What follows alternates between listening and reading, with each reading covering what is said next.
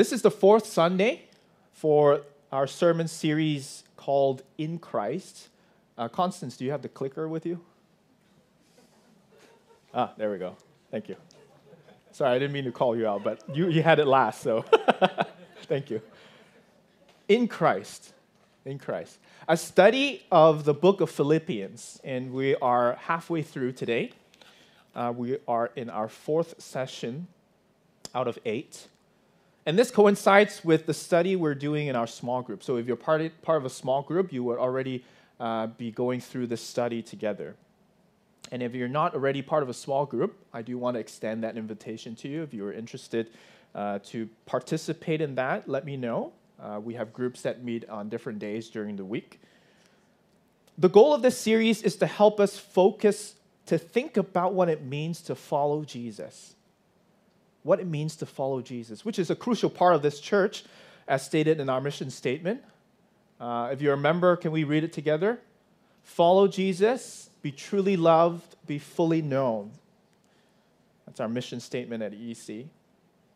And so far, we have looked at these 3 topics: confident in Christ, living in Christ, and one in Christ. So if you're curious, you can go online and you can check out those sermons we had in the past. And today we will continue the series by looking at the topic, obedient in Christ. Obedient in Christ. And we'll be reading today from Philippians chapter 2, verse 12 to 18. I want to invite us to listen as I read from Philippians chapter 2, verse 12. Well, we'll read, until 18. Therefore, my beloved, as you have always obeyed, so now, not only as in my presence, but much more in my absence, work out your own salvation with fear and trembling. For it is God who works in you both to will and to work for his good pleasure. Verse 14. Do all things without grumbling and disputing, that you may be blameless and innocent, children of God without blemish in the midst of a crooked and twisted generation, among whom you shine as lights in the world, holding fast to the word of life, so that in the day of Christ I may be proud that I did not run in vain or labor in vain. Even if I am to be poured out as a drink offering upon the sacrificial offering of your faith, I'm glad and rejoice with you all. Likewise, you also should be glad and rejoice with me. Let's pray again. Father God, we just want to ask that you open our hearts to receive your word. Give us wisdom and understanding, and give us courage and honesty to live it out. In Jesus' name, amen.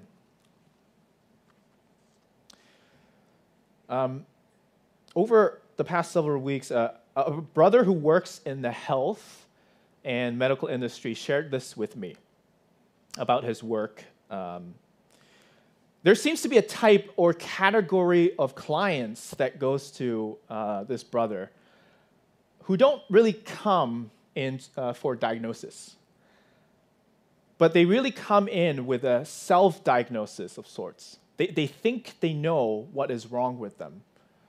And all they want to do is for there to be a professional, a medical professional, to either prescribe the drugs or the medication that they are looking for, or they think they need, and to treat them according to their perceived needs. Now, some of them would even be very persistent or insistent about their self-diagnosis. They're not ready to listen to the professional's advice. Is this how we see Christianity? Do we see Jesus as our spiritual medical consultant? Do we see Jesus as just simply someone whom we paid with our good works and our outward obedience in exchange for living the life we desire? Is that how we think of Jesus? Now, the main point of my sermon today is this. Obedience is submitting to God's diagnosis and treatment. Obedience, what is it? Obedience is submitting to God's diagnosis and treatment. Now, today's message, I'll just focus on two verses that we've read, verse 12 and 13. Let's read it together, shall we? Verse 12 to 13. Therefore, my beloved, as you have always obeyed, so now, not only as in my presence, but much more in my absence, work out your own salvation with fear and trembling. For it is God who works in you, both to will and to work for his good pleasure. Now, these verses, some of you may be very familiar with, but if read out of context, become difficult to understand and confusing. Why does Paul, who wrote this letter to the church in Philippi, urge believers to work out their own salvation? Isn't salvation a gift from God according to his grace? And there's nothing we can do to earn it? What does it mean to work out your own salvation? Now, last week, if you were here, you would hopefully remember that I introduced us to the difference between positional forgiveness and relational forgiveness. Now, I don't have time this morning to review that, but I encourage you to review that online. But likewise, today's passage is not talking about how we obtain salvation. It is not talking about that. Paul, in his letter, assumes his audience's identity in Christ. Paul calls them my beloved. These are fellow believers who have already received God's grace through faith in Christ. Now, this verse about working out one's own salvation is about how we should actively live out or express outwardly the salvation we have already received. Now, there's a statement in our small group studies that I find helpful for us to remember this concept or this principle. So, if you're participating in the small group study, you would have come across this. Religion says, I obey, therefore I'm accepted. But Christianity, on the other hand, says, I'm accepted, therefore I obey. You see, as followers of Christ, we are accepted first before we are empowered by the Holy Spirit to obey God. And for Paul, faith in Christ is ultimately expressed as obedience to Christ. It is an expression of our faith. It is a result of our faith in Christ. Obedience is not what earns us acceptance. And so obedience, not in the sense of following a set of rules, but of coming totally under God's lordship, of being devoted completely to him. You see, salvation. Now, I don't know who has introduced the gospel to you in the past, but salvation is not only something believers receive, it is also something we concurrently do, something we display and live out. And so to work out one's own salvation is to carry out in our individual as well as corporate, as in together, the community life, the salvation that God has graciously given us. But if we read on, Paul is very quickly to qualify that in order for believers to work out their salvation, they need God to work in their lives. Again, in order to work out our salvation, we need God to work in our lives. Verse 13, for it is God who works in you, both to will and to work. Paul here reminds believers that your desire to will and your ability to work out salvation in your life is enabled by God, who works in each believer's heart and in the church. So without God's empowerment in your life, without God's empowerment in our church, we would neither have the will nor the ability to obey Christ. And the practical outcome of obedience to Christ is in verse 14 that we haven't read, well, we did read earlier on, but here it is that we will do all things without grumbling or disputing.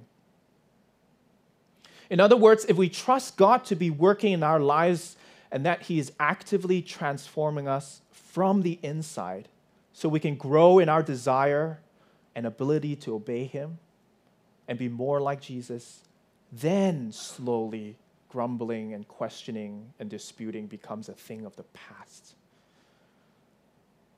Now, the intermediate hardship, the suffering that we endure now, are God-given opportunities for us to repent from our sins and to enter into a blessed life.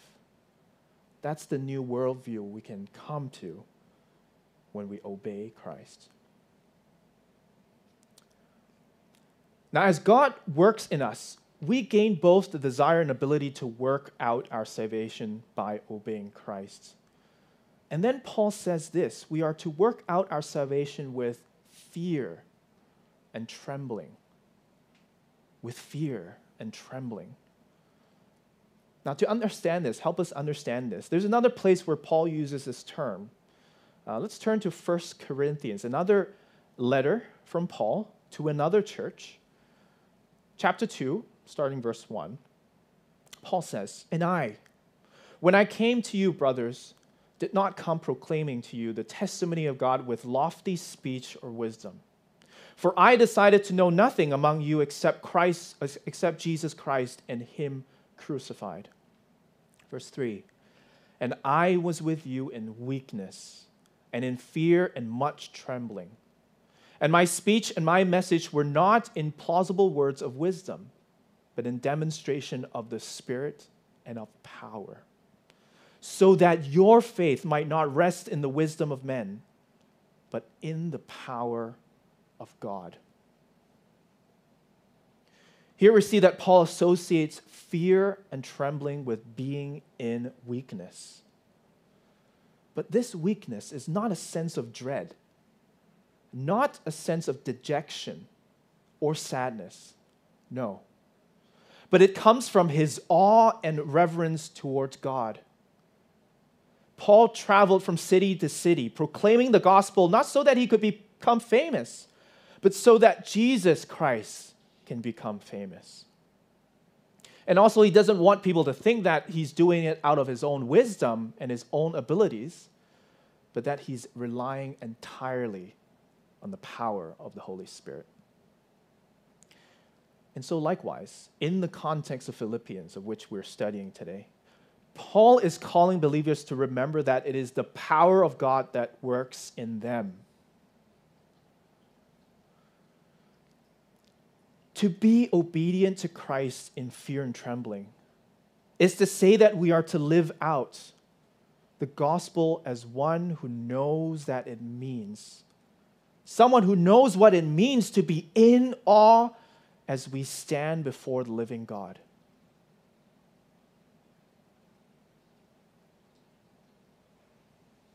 Are we in fear of trembling of the living God? In other words, to recall from our early illustration, Christ is not our hired hand. He is not a mere consulting professional to help us sail through the troubles and turbulence of life as we see fit. In fact, He is the author. He is the sustainer. And He is the perfecter of our lives. Working out and applying the salvation that He has begun in our lives is not a casual or light matter.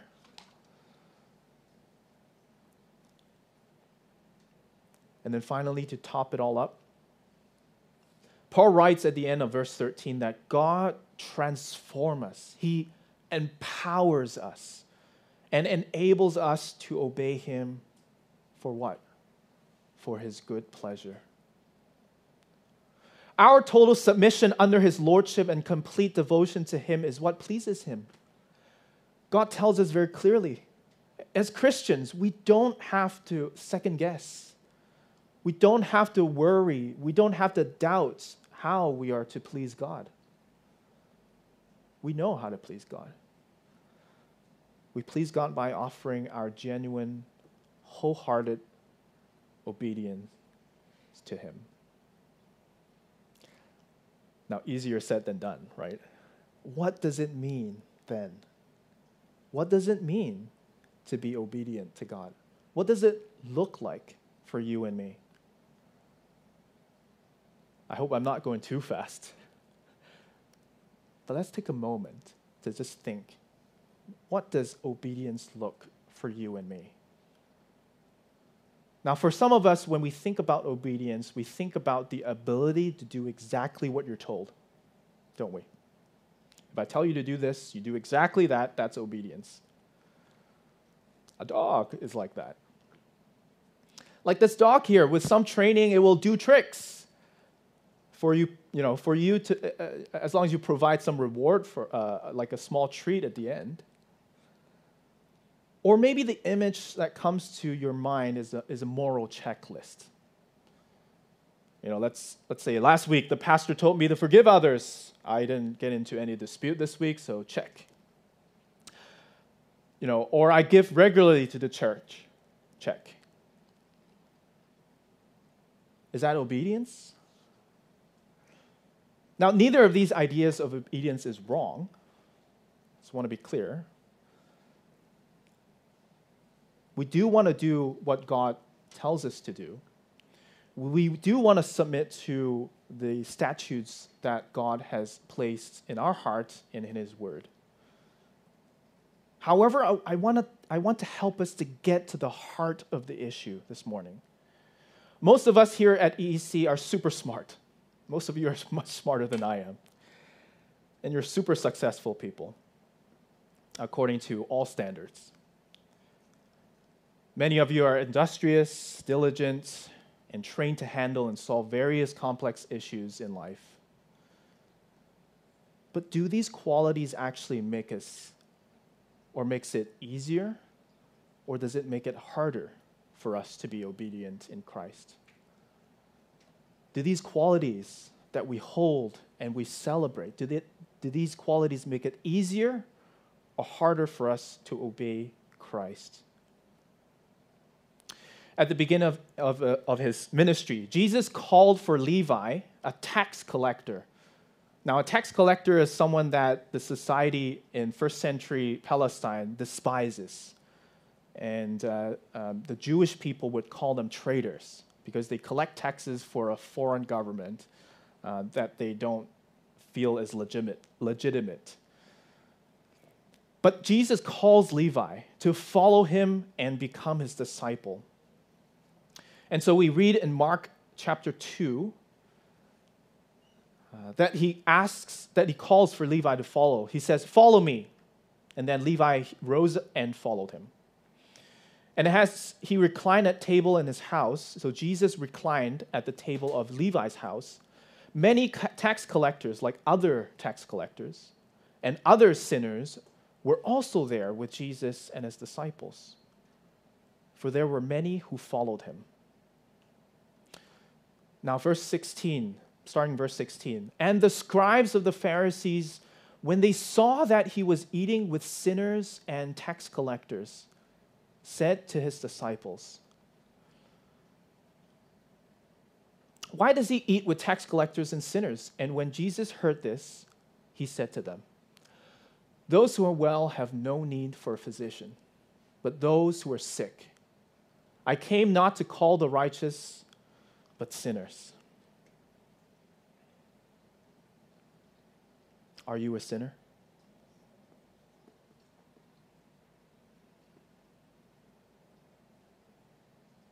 How exactly have you sinned against God? Or sinned against others? Do you truly admit to your need for Christ's full and complete healing? What are your reservations? I quoted this last week, and I'll quote it again. 1 John chapter 1, verse 8 to 10 writes, "If we say we have no sin, we deceive ourselves, and the truth is not in us. But if we confess our sins, he is faithful and just to forgive us our sins and to cleanse us from all unrighteousness. Yet if we say we have not sinned, we make God a liar, and his word is not in us." God is the great physician. He's the great doctor. He created us and he fully knows us. And because he also truly loves us and does not desire any of us to perish, he revealed himself to us through his living word, the scriptures, and through his Son, Jesus Christ. And his diagnosis for us is clear and true. We have sinned against him. We can't help ourselves but to continue to sin against him. Our relationship with him and others are broken because we do not trust him. But there is a treatment for us as well. It's not just a diagnosis, but there's a treatment for us as well. We need to confess our sins so that we can be forgiven and cleansed. Because God will not cleanse us if we don't confess them. In fact, if we do not confess our sins today, we remain against God. So the question comes down to, do we trust in our own diagnosis that we're good enough, that maybe we just didn't do much wrong, or that we can do enough right to right our wrongs? Or do we need to confess our sins so that we can be forgiven and cleansed?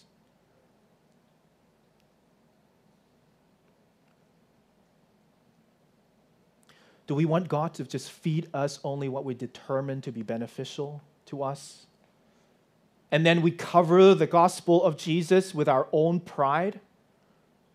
Or are we willing to receive the true and perfect treatment from God? To die to ourselves, to admit and confess our sins, and to receive forgiveness. This is the heart of the matter. Before we come to any lists, before we come to any moral standards, this is the heart of the matter. This is what is at heart of obedience.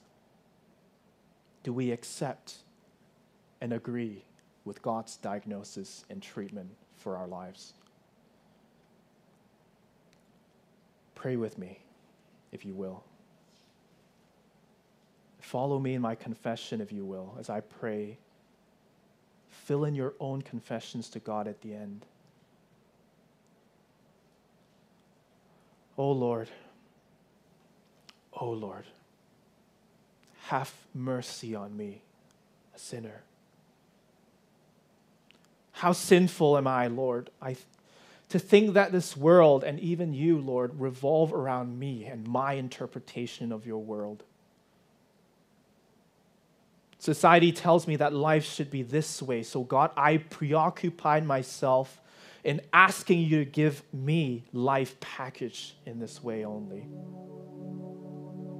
I confess that's wrong. God, I have thanked you for saving me and thanked you for making me who I am.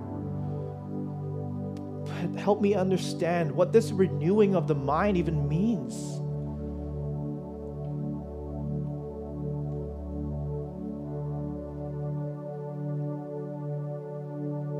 I know I don't think I need it. If anything, others should conform to how I think about all matters. People need to empathize with me, my feelings, my hurt. Circumstances and people's attitude need to change in order to conform with my desires and my needs. God, now I know I don't know how I should live. I've had enough with the ways I see the world. The way I chose to see the world just made me angry, bitter, worried, anxious, lustful for more, discontent. It made me depressed. God, I want you in my life. I want your living word to transform my thinking. Jesus, you said you are the way, the truth, and the life. And you are the ultimate healer of the sick. And Lord, I am sick. I am sick. And I need your healing.